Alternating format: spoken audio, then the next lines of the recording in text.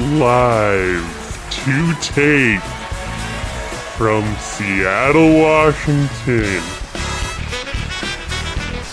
It's the Society Show, starring Christian Patterson. Christian Patterson.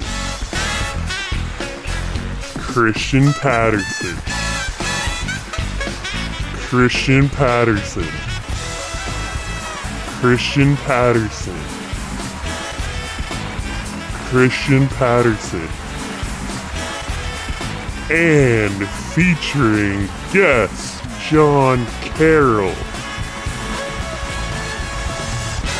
And now, live to tape, it's the Society Show.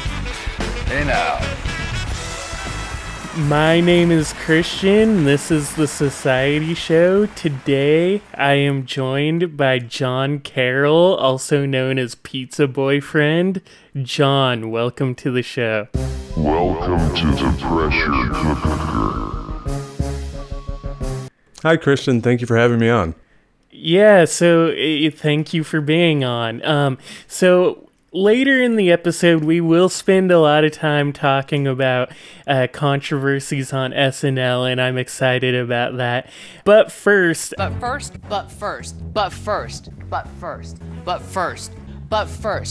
do want to ask you, do you know anything about bodybuilders? Holler if you hear me. Not really. Kind of surface level. I think they're funny. It's a weird culture of weird people, and they're big buff, and they love getting tan. That's all I know. Well, okay, that's it. That's a good start. Do you know anything about fictional American presidents, maybe? Fictional American presidents. I know. I could name a few. I'd say. Yeah, I'm confident in that. I'll name a name, and you will guess whether they're an American bodybuilder or a fictional American president. Does that sound good? Christian, I will get these all right. That sounds great. Okay, perfect. So, number one, Robert Diaz. Is that a bodybuilder or a fictional president?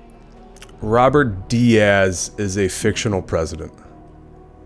That is correct. He was the president on the NBC crime thriller The Blacklist, portrayed by Benito Martinez. Benito Martinez in The Blacklist. Never saw that, but have you watched it? No, in fact, I was kind of surprised to learn that it was still on. It's been renewed for like its 9th season. What? Yeah, and I mean, the last time it came up, at least to my knowledge, was how they were filming during COVID and they had to like animate part of a scene. Do you remember that going around? It looked really bad. I couldn't believe they put that on television, on NBC, at 8 p.m. Yes. Ridiculous. Yes. The staying power of James Spader. I know, for real, actually. Number two, Nadja Daviar. Nadja Daviar, yeah. Is that a bodybuilder or a fictional president? Ooh, Nadja Daviar. That sounds like a bodybuilder. I gotta go with bodybuilder. That is incorrect. Oh, dang! On the second one. That is one of the presidents in the Shadowrun role-playing game. Shadowrun. Okay, no, I never would have gotten that. Awesome. Yes. That's a sci-fi blind spot for me, I guess. Yeah, and actually, when I was researching this, I found there's probably like a dozen fictional presidents in the Shadowrun universe, and it seems like, from what I was reading, that it all started in an alternate reality where Michael Dukakis won the presidential election. Of course. The Dukakis line prevails. That's how it should have went. No. Number 3, Branch Warren.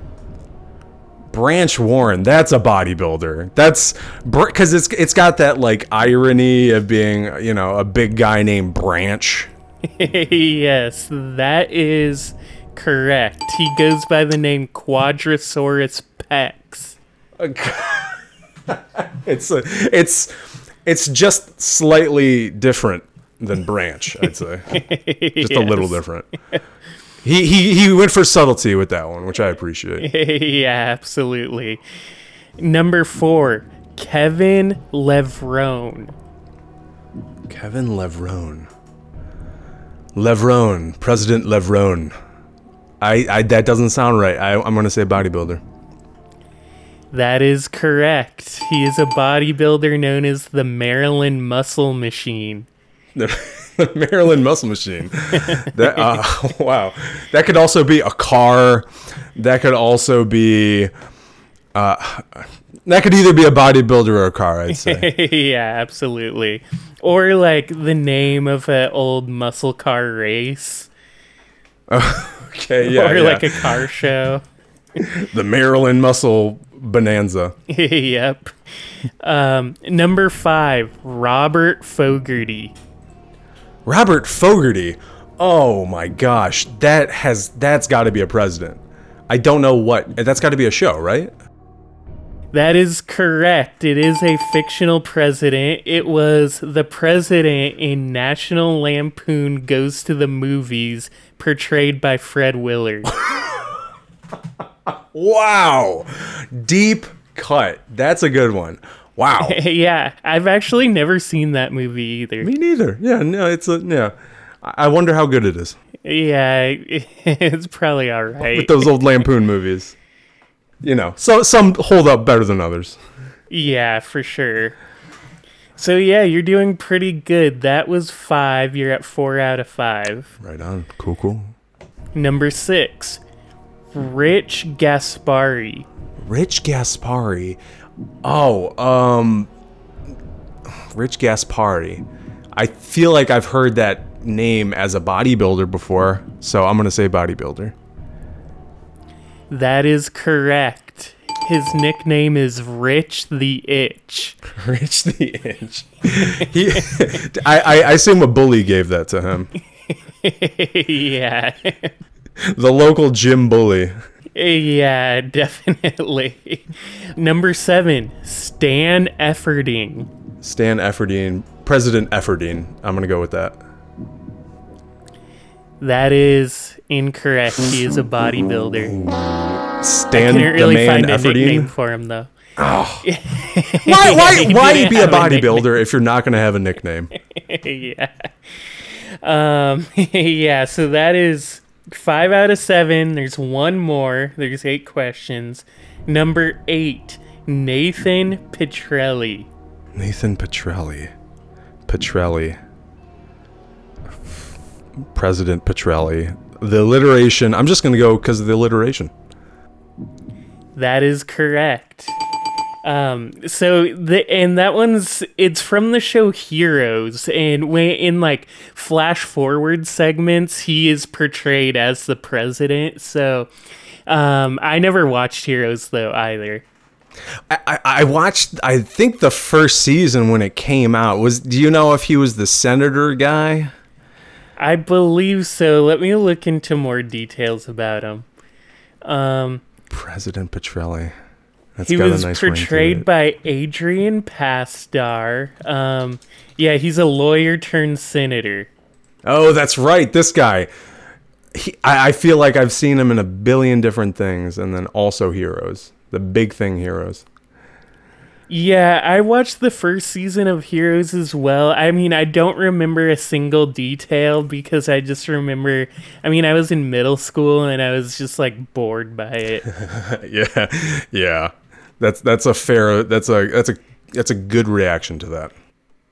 Yeah, for sure. I know that it was NBC's attempt to do a Lost, and it seems like they didn't succeed in that. Oh yeah, just the secret sucked, and then it just fell flat second season. Didn't have the staying power, the steam that Lost had. It's disappointing. And then they tried to reboot it, and that sucked. And that's saying a lot, because after Lost first 2 seasons, it does get kind of shaky and inconsistent. I mean, it's still a lot stronger than a lot of shows of that caliber, but it does get weaker.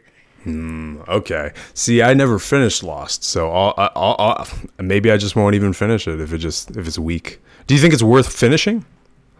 I think so. The way I would describe it is, so after the first 2 seasons, people say it falls off in quality, but I actually think the 5th and 6th season are pretty strong. They get a little more like heady, but it's more the middle 2 seasons, 3 and 4, where I feel like they don't really know where they're going. Okay, yeah, like spinning the wheels. Is that like the smoke monster? Is that when that was? Or was that earlier? The smoke monster, he becomes more prevalent at the very end. In the middle season, it becomes a lot more like almost like an action movie. Like they bring in some like private military people looking for the island and stuff like that. And a lot of the smoke is at the end. They kind of drop that in the middle, actually. Oh, okay. Well, I'm glad to see it paid off in that sense. Yeah. Again, like I said at the top of the show, we will be talking about Saturday Night Live controversies. But before that, right now, I guess it was like E3 was last week, and I guess, this is a time when people talk about games a lot. So what games are you playing?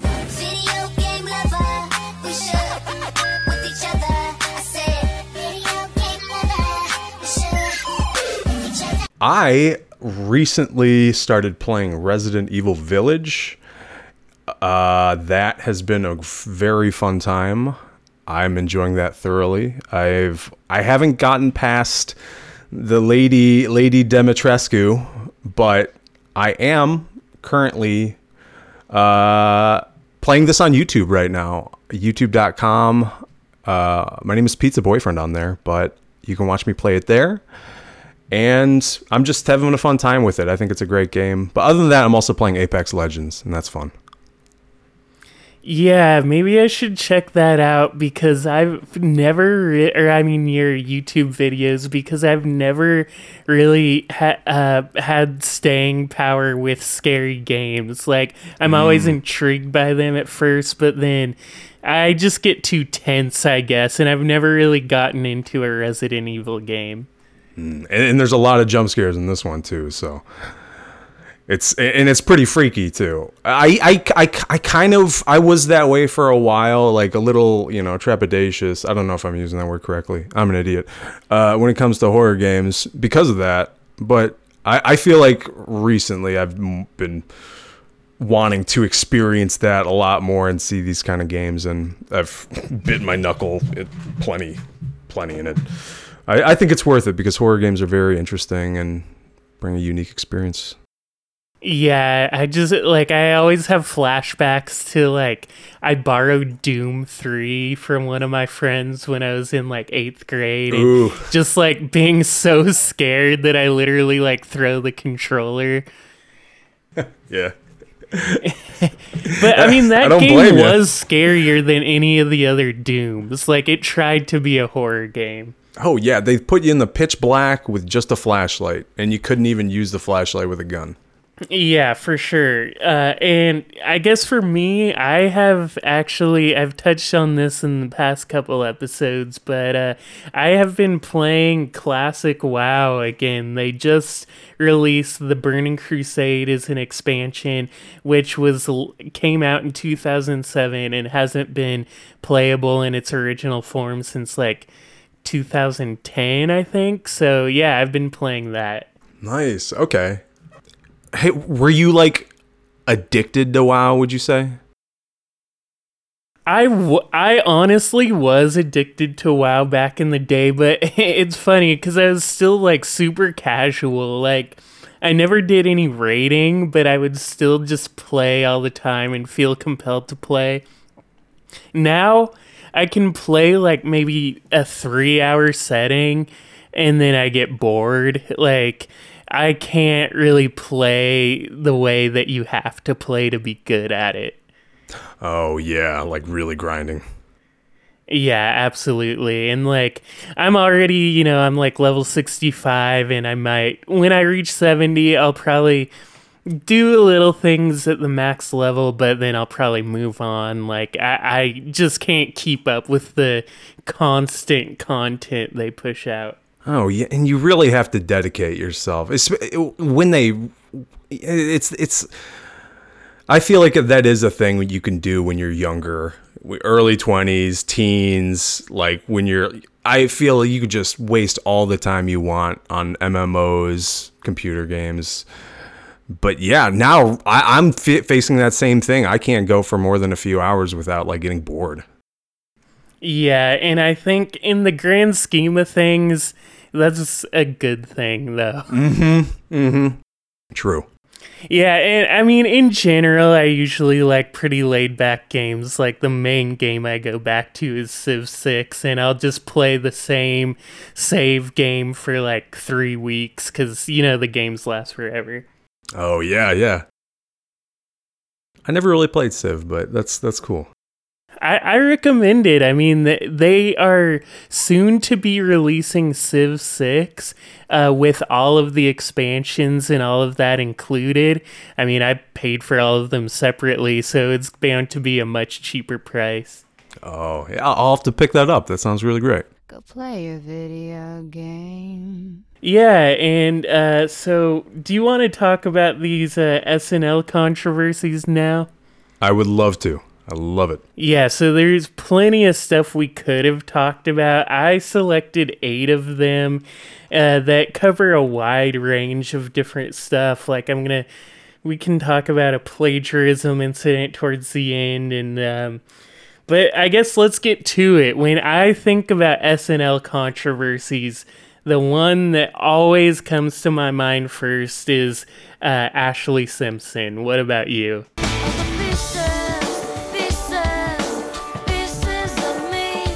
Absolutely. That Ashley Simpson performance, that was talked about for weeks, and that had very, I wouldn't call them big consequences, but big consequences for her at least. Yeah, to this day, I was looking for clips to watch while I looked into making this episode, and when you YouTube search Ashley Simpson, all the suggestions are still like SNL related. I mean, maybe not all of them, but all of the top ones are. So it's definitely the sole marker of her career. That's going to be on her gravestone.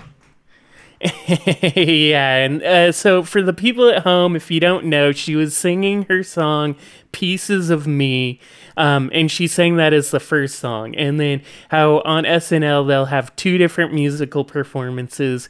With the second performance started, and when the band was started playing the second song, but the vocal track starts for Pieces of Me. It starts playing again before she has the microphone to her mouth. Once again, Ashley Simpson.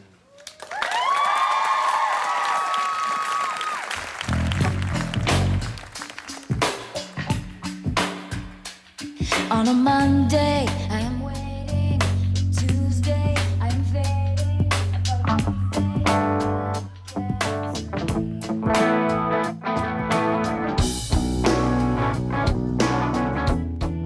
And so it becomes really apparent that she was lip syncing for the first song and presumably was also going to lip sync for the second song. Yes. And then the best part is she does a jig on stage, does a shimmy, walks off, they cut to commercial. It's great. I'm not sure if I watched this live, but it was just so. Actually, no, I think I did watch it live. It was just so amazing, just seeing that and just cutting to commercial until the very end, the last segment when what they usually do on SNL. For those who don't know, they end with the guest, the musical guest, and everyone else on stage saying goodbye, whatever. Ashley Simpson had the nerve to blame it on the band. She was like, "Oh, the band started late, and then and then when I got all messed up and I did a jig." She tried to like play it off all cutesy, but then it was just like, even then, it was like blaming the band was a little much at the end right there. Yeah, I really do want to emphasize the jig part because there's really no other way to describe the way she was dancing. It was like definitely a jig. It's a country jig. Yes, exactly. And yeah, it is funny though. I do like how the band, when you piece it out, basically they start playing the second song, then the vocal track for Pieces of Me starts, then she starts doing the jig, the vocal track fades away, and then the band just keeps playing Pieces of Me as if nothing happened. So it goes to commercial with them playing the instrumental version of the song, basically. It's a good testament to how good the band was that they started playing the other song and then vocal track comes in and they just boom, pick it right up right there.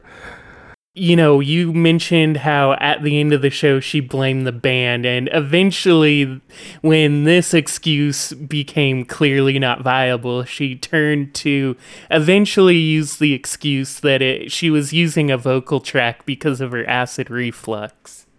Yeah, which was, I feel, was total BS. I mean, I guess I do believe that she probably has acid reflux, but I don't really believe that, that just makes me think that she always uses a vocal track because acid reflux is like a long-lasting problem, you know? Yeah, it's not just I had a brush of acid reflux this morning, but I'm good. I can sing. Yeah, no, it's yeah. It's like I was out of Tums, but my assistant wasn't able to get more today. Yeah.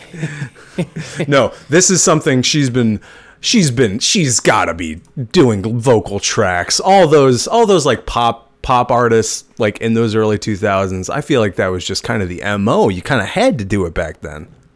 Yeah, for sure. It was very common.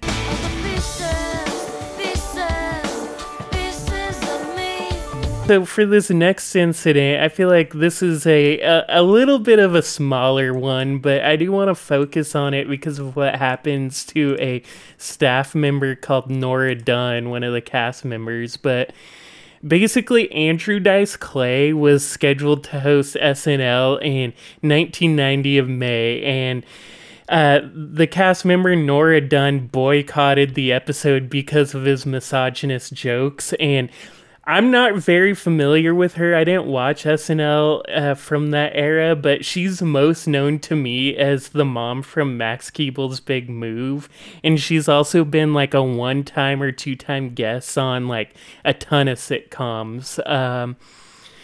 But so the episode Andrew Dice Clay was going to be on was her second to last episode, and the staff all just voted for her not to come back for the last episode of the season after this, which I mean, I think that's super crappy, but what's your opinion on Andrew Dice Clay? I'll start with that. I'll say that was crappy that they just kind of like voted her out like that. Yeah. Not even standing with her, just like completely. Andrew Dice Clay, I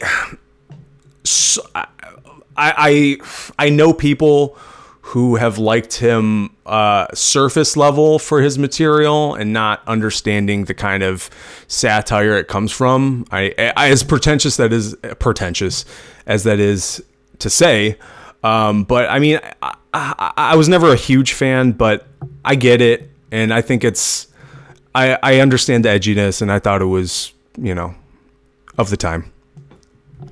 Yeah, well, it was absolutely of the time. Like, if you go back and watch, you're like, what the hell?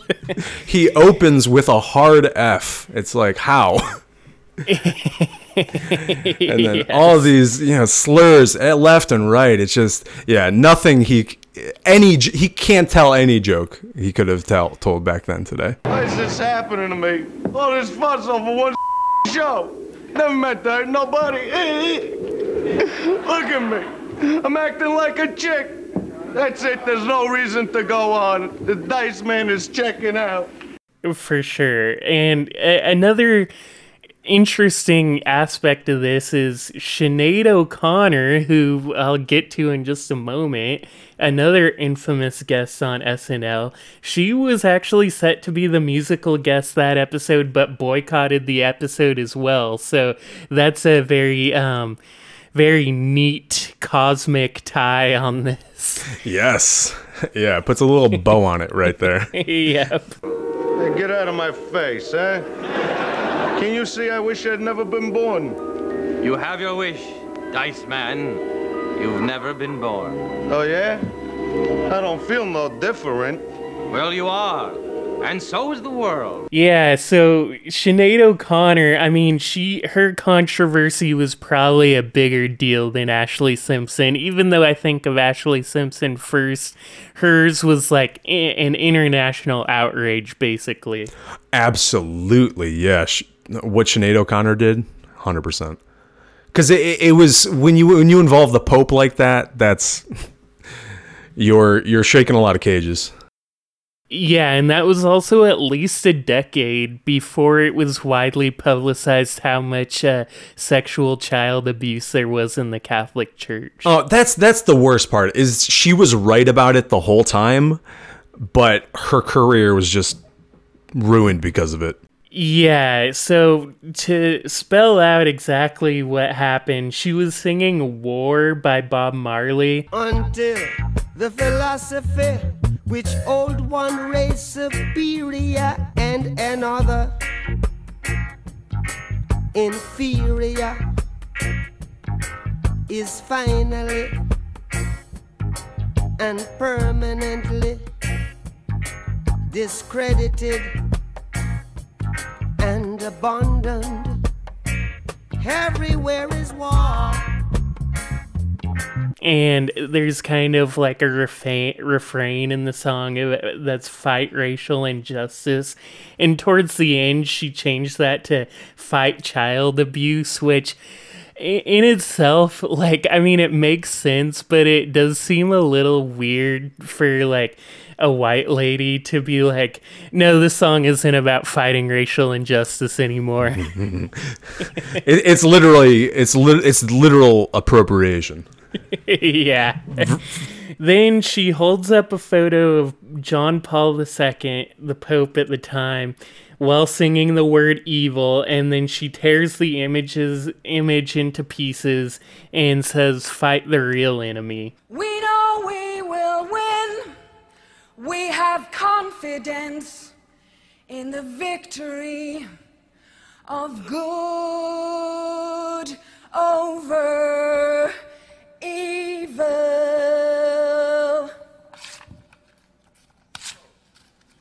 Fight the real enemy.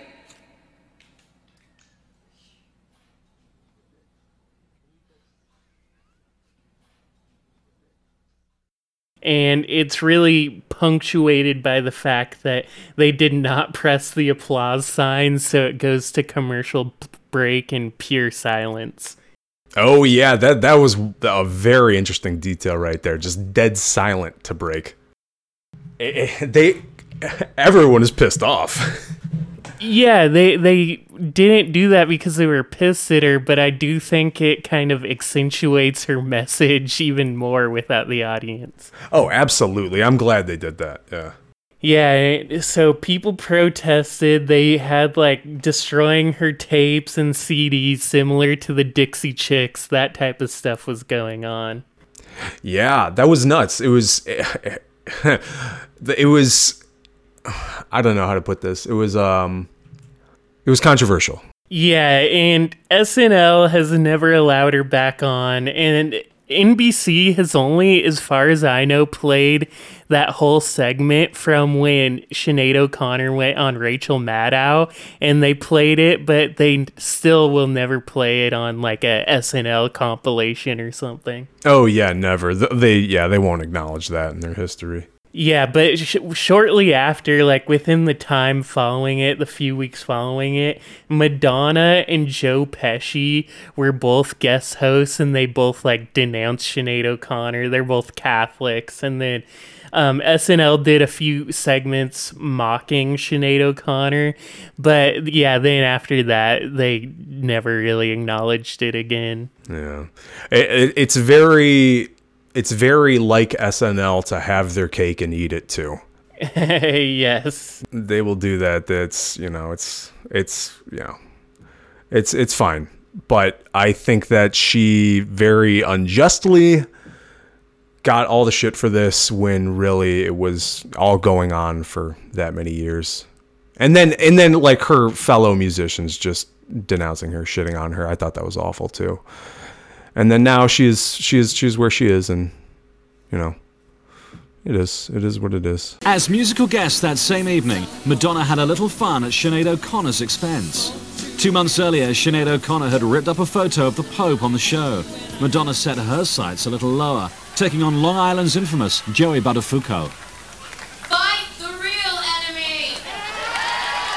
So then the next incident I looked into is when Rage Against the Machine was performed on SNL. Do you know a lot about this? Yes, I do. Yes, this one's pretty great. Yeah, and I mean, this one isn't as like flashy as some of the others because a lot of it happened backstage, but I shouldn't say backstage. Vaccine.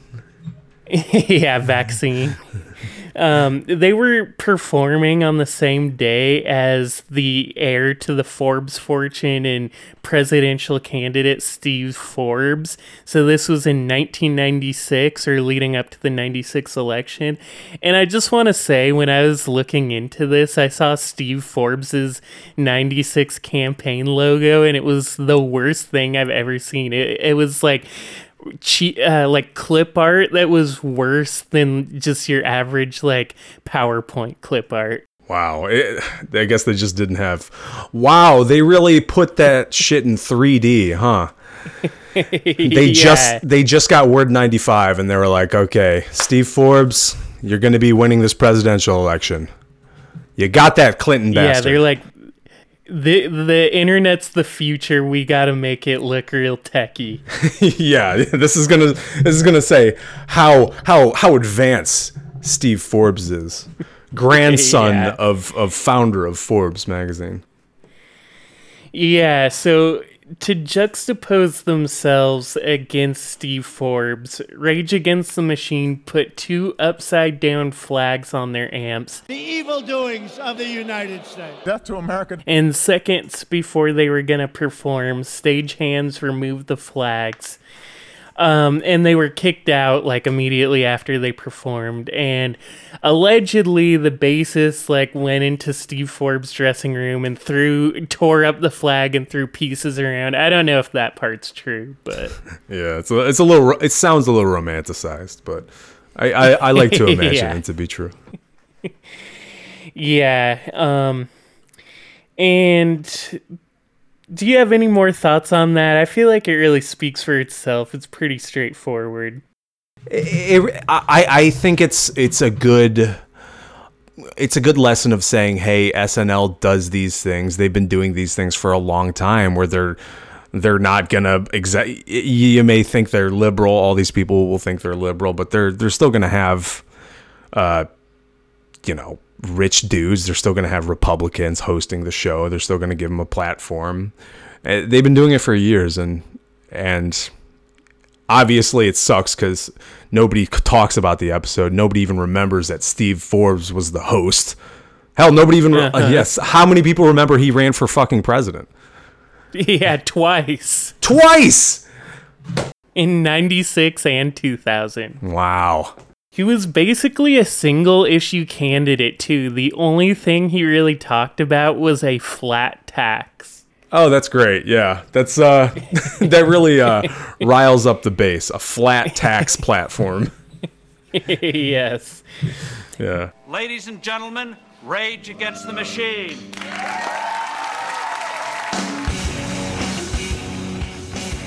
In another political story, this one is, kind of on the smaller scale, but even though I love Wayne's World and I don't like the Clintons, I do have to say this is a distasteful joke. So I'll just read the joke and we can get into what we think about it. But it's a Wayne's World segment.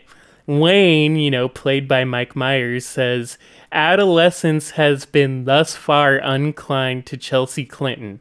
And then Garth, played by Dana Carvey, said, "She could turn into a babe in waiting." Keep in mind, this was when she was 12. Ugh. And yeah, Hillary Clinton was pretty publicly upset about that.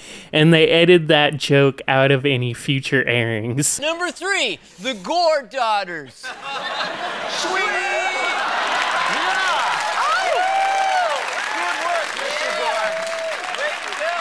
Finally, there's some talent in the White House. Amazing. It's like an episode of Petticoat Junction now. Petticoat Junction.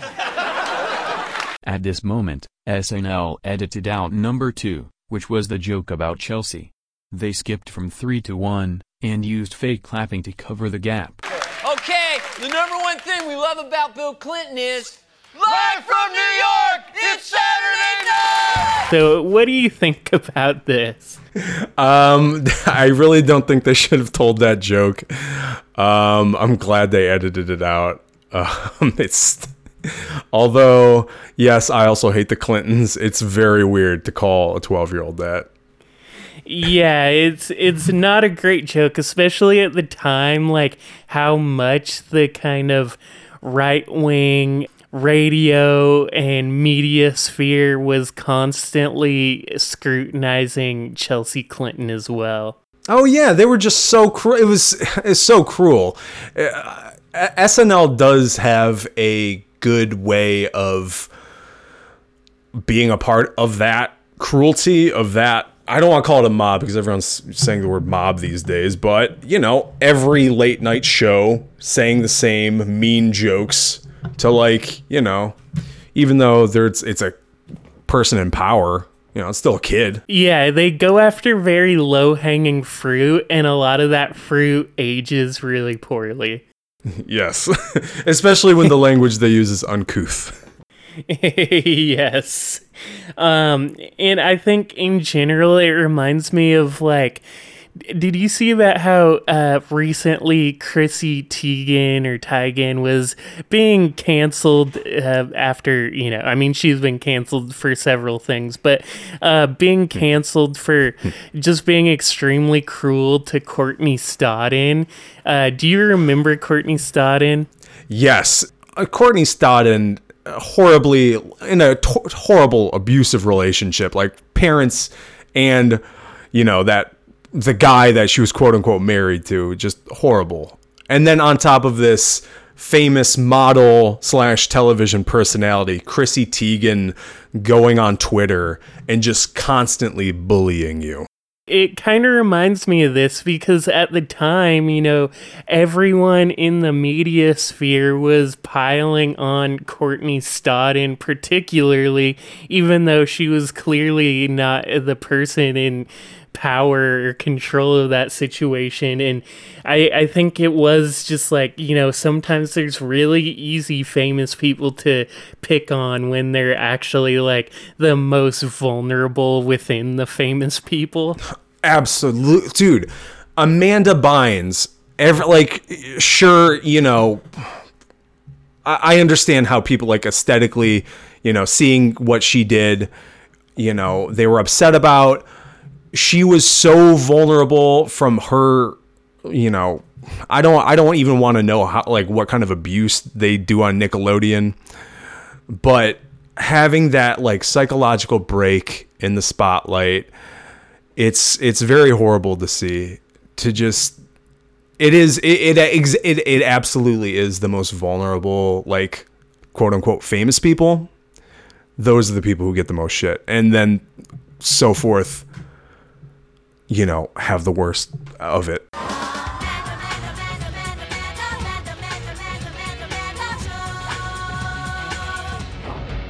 I want to shift gears a little bit. Yes, please. Thank you. I want to talk about when SNL fired Norm Macdonald, because I would actually compare this to like a mini earlier version of when Jay Leno and NBC executives forced out Conan O'Brien, because Norm Macdonald was, say what you will about his politics, he's kind of a bad dude in some ways, but he probably was honestly the best host of the Weekend Update. Yes, hands down.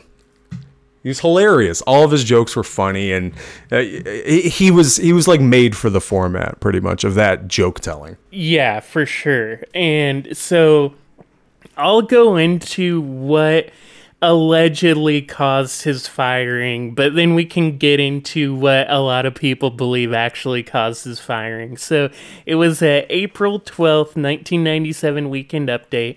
He's making a joke and he like briefly coughs on something, like it seems like something's in his throat, and kind of pauses, and then he mutters, "What the fuck was that?" Last weekend in Washington, a new museum dedicated to broadcast jerk. Bah! What the fuck was that?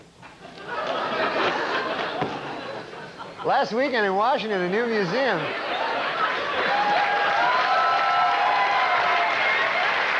Then the audience applauds.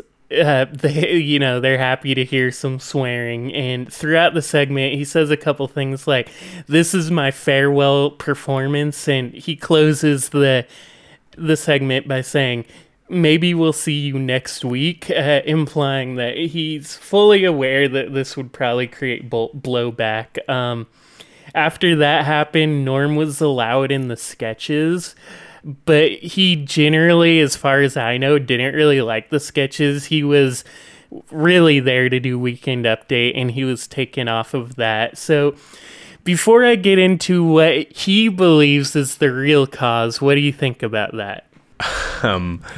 I feel like they wouldn't fire him over just saying fuck on television, especially when so many others weren't fired over that too, I feel. Yeah, and I also think it kind of set a weird precedent where they feel obligated to be really punitive when people swear now, because remember more recently Jenny Slate was a cast member. It was her like first year on the show, I believe, and she was playing a character who kept saying frickin', and she accidentally said fuck, and she was taken greatly scaled back, not as in many sketches, and was not asked to be back. So I think they're getting more and more strict on that kind of thing. Oh, okay. Wow. And that's crazy because Jenny Slate, hilarious, and especially at that time, she was doing so many cool stuff, like on YouTube, and then she was like on a bunch of different shows too. So I could totally seeing it be for swearing, yeah.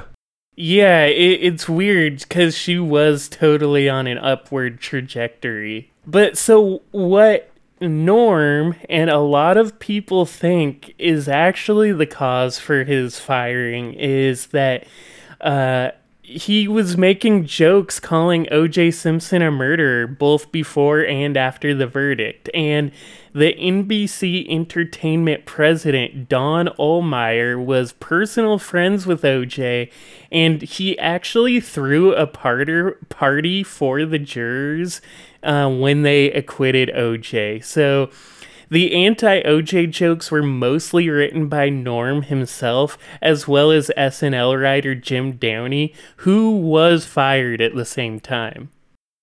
That's really something. See, I heard it was Don Ohlmeyer, but I didn't know that he was friends with O.J. I didn't know that he threw a party for the jurors either. That's nuts. I know, right? How would he even know who the jurors are? I thought that was supposed to be like super classified. Same here, honestly. Oh, that reminds me of another juror prize thing. I remember when Michael Jackson was acquitted in I think like 2003 or 2004 or whenever, all of his jurors received like custom bracelets. For some reason, I'll always remember that. Bizarre. Maybe they just can find that out. Yeah, I mean, I guess if you're friends with the lawyers, you could probably figure it out. But... Oh, yeah, true. But honestly, this totally makes sense, Norm being fired for like anti-OJ jokes, because really, I mean, you can even go on YouTube and look at a compilation. Like, he made so many OJ jokes, and granted, they're hilarious. Hilarious. Norm Macdonald is so funny, but yeah, he told a lot. Yes. Yeah, and that I do feel like that is a pretty crappy incident, like, because, you know, that was a time when, like, Chris Farley died around the same time, and that was a time when SNL was changing, and I feel like if they kept Norm Macdonald around, they would have a funnier foundation for when they went into the 2000s. But who knows if Norm would even want to stick around that long. Yeah, if Norm wanted to stick around laughing in the background of a sketch. Yes. which was I feel like in every single sketch from 2000 to 2003. Yeah.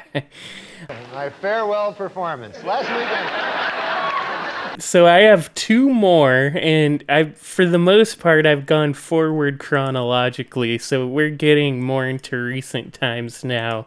There was a sketch in 2017 when Louis C.K. was hosting where he hires a clown played by Bobby Moynihan to perform at a birthday party where Louis C.K. is the only one there. And after it aired, you know, people instantly recognized it as having the same plot points, same general tone. It's a little different, but and even a couple specific jokes that are basically from a short film that Tig Notaro made called Clown Service. Have you seen either the sketch or the short film or both?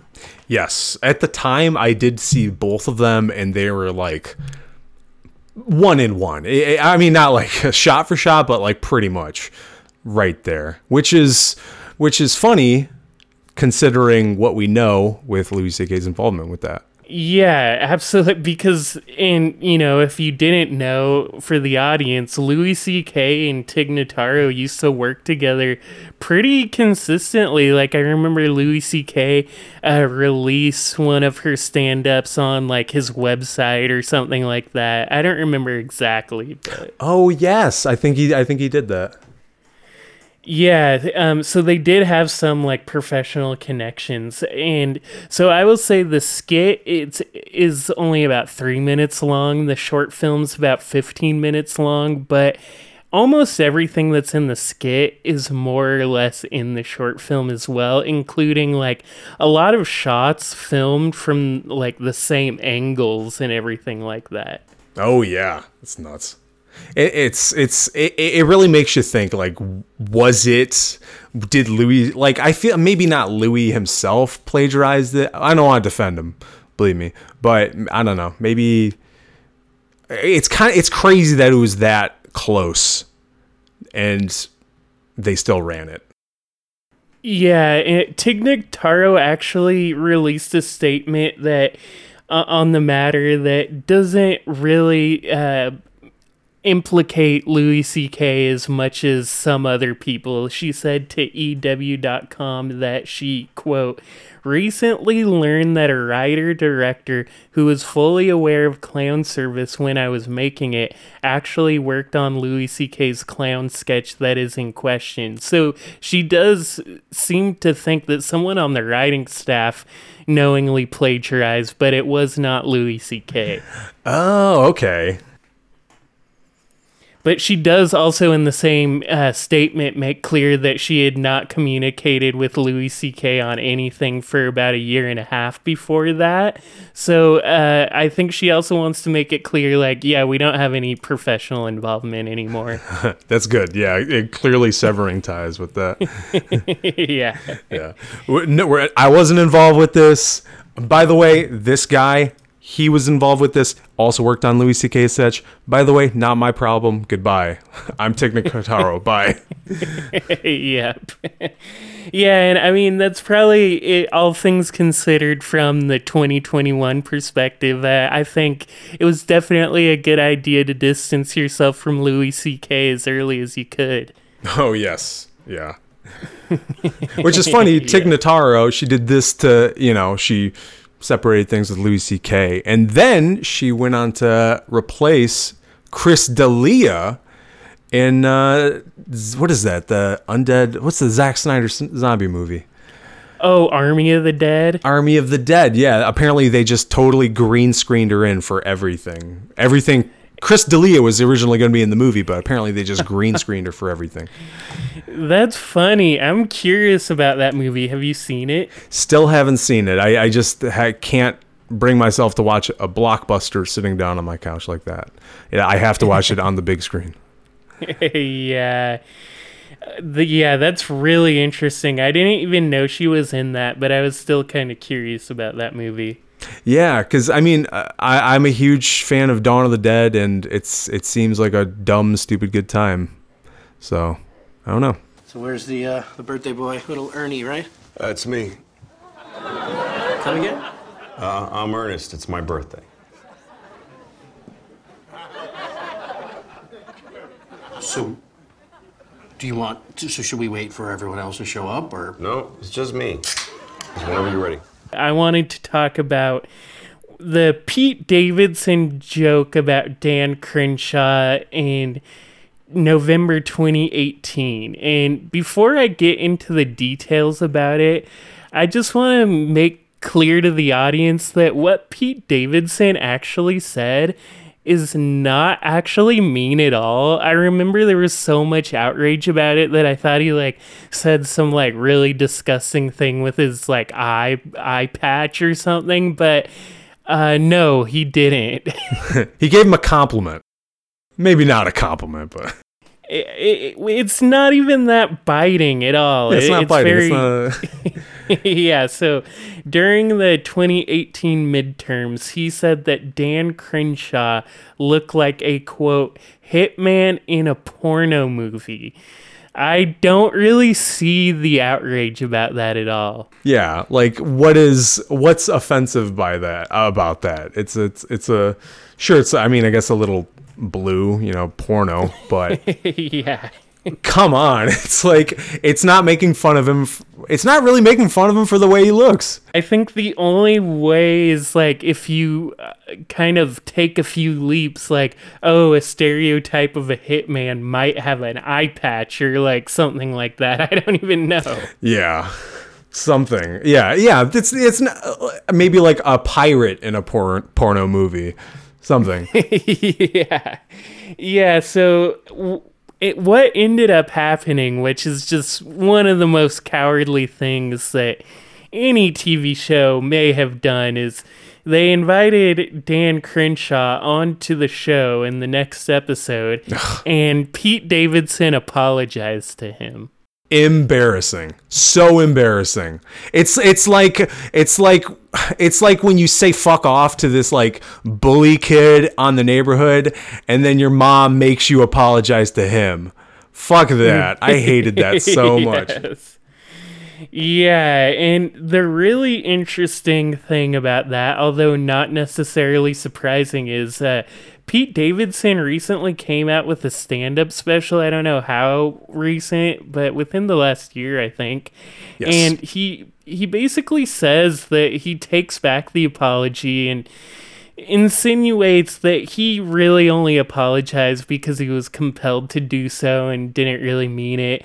But at the same time, it's how could he mean it? Because it's not like he wrote the material. Yeah, yeah. I feel like there's a little bit of more intentionality between reading it and writing it right there. Yeah, but at the same time, I mean, at least I'm glad he said that, but it's also like, well, you also did apologize on live TV, so that really overrides whatever you could say after the fact. Yeah, because that's archived forever. And then it's funny because later Dan Crenshaw, he responded to the special in the most bullshit, like stupid, I hate every Republican who talks like this, but he was like, oh, he's obsessed with me. He's obsessed with me, which is bullshit. It's just he made you famous, and now he feels bad for making you famous. I really don't like Pete Davidson, honestly. Yeah, me neither. But I'm still obviously on his side in this one. Without a doubt. I've noticed that's a trend with a lot of SNL controversies is they put you on the side of people you don't normally like. Yes, yeah. That's a good point. Except for Steve Forbes. I'm completely Steve Forbes. Steve Forbes, I will say, hey, next time you complain about Rage Against the Machine being on the show as you better watch your Forb. I'll tell you that much. He probably comes out looking worse because most people don't remember he exists. Yeah, that's true. That's very true. I think that's the worst look of all. Forgotten legacy when you're that much of a big rich guy. Yes. And so, I mean, I think this has been a pretty good episode. We got through a lot of stuff, but can you think of any more SNL controversies? There's a ton I did not touch on. Not that honestly, I looked through a lot of the controversies, and then like the ones that you picked were like perfect. Before we go, I am curious, how much do you watch SNL? Because I probably haven't seen more than like half a sketch, or maybe a full sketch here or there, but in about 5 to 10 years, maybe. Oh. What about you? Oh, I feel like every couple of years I have to check in. I'd say every few years I check in and say, hey, what are they doing now? Who's the cast? But I can never watch more than an episode of these new ones. There's just they suck. I don't want to say it, but they just suck. Now that I think about it, sometime during quarantine, sometime last year, I did watch an episode, just like a newer episode on Hulu, and it kind of washed over me so much that I didn't remember I watched it until now. So take that with what you will. That's the most damning thing you can say, because Saturday Night Live is full of these memorable sketches, these characters, these musical performances. I find myself like saying stupid, like, I don't know, like quotes, like a stupid Will Ferrell quote from like the Dr. Poop sketch. Like, yes, the fact that it's just kind of deflated to this bland comedy, it's very defeating. And even though it is 46 years old, I feel like it could have kept going in a fresh direction, but no, not this way. Definitely not this way. Yeah, I think at some point they really made a decision to just make it like basically a weekly news recap that's acted out and might include some jokes, but it really is all stuff that is not particularly funny at the time, but clearly will age really terribly. Oh, yes, absolutely. The worst of both worlds. Yeah, exactly. So I think that's a good place to wrap up. Do you have anything you want to say or plug at the end? If you want to watch my YouTube, it's Pizza Boyfriend on Twitter. John Carroll with no vowels _ and I think that's it. Christian, this is a fun episode. Thank you for having me on. I really appreciate it. Yeah, you definitely should come back again. I'll be in touch about that if you'd like. I would love to. Okay, perfect. So for the audience, you can follow the show on Twitter at society_show. You can follow me personally at Christian is Cool. Is spelled I-Z, Christian I-Z Cool. You can also write into the show if you'd like, societyshowpodcast@gmail.com. And we're accepting voicemails. You can just call the number 971-238-4138, and I will play your voicemail on the show. John, thanks again. Thank you, Christian.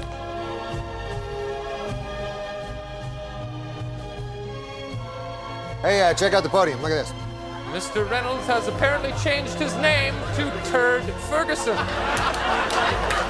that's right. Turd Ferguson. It's a funny name.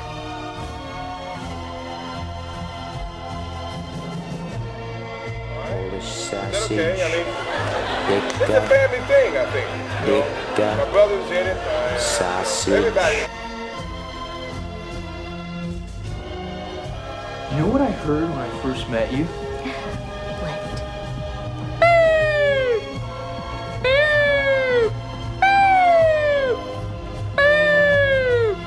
What are you doing? That's an ambulance coming to take me away, because the sight of you stopped my heart.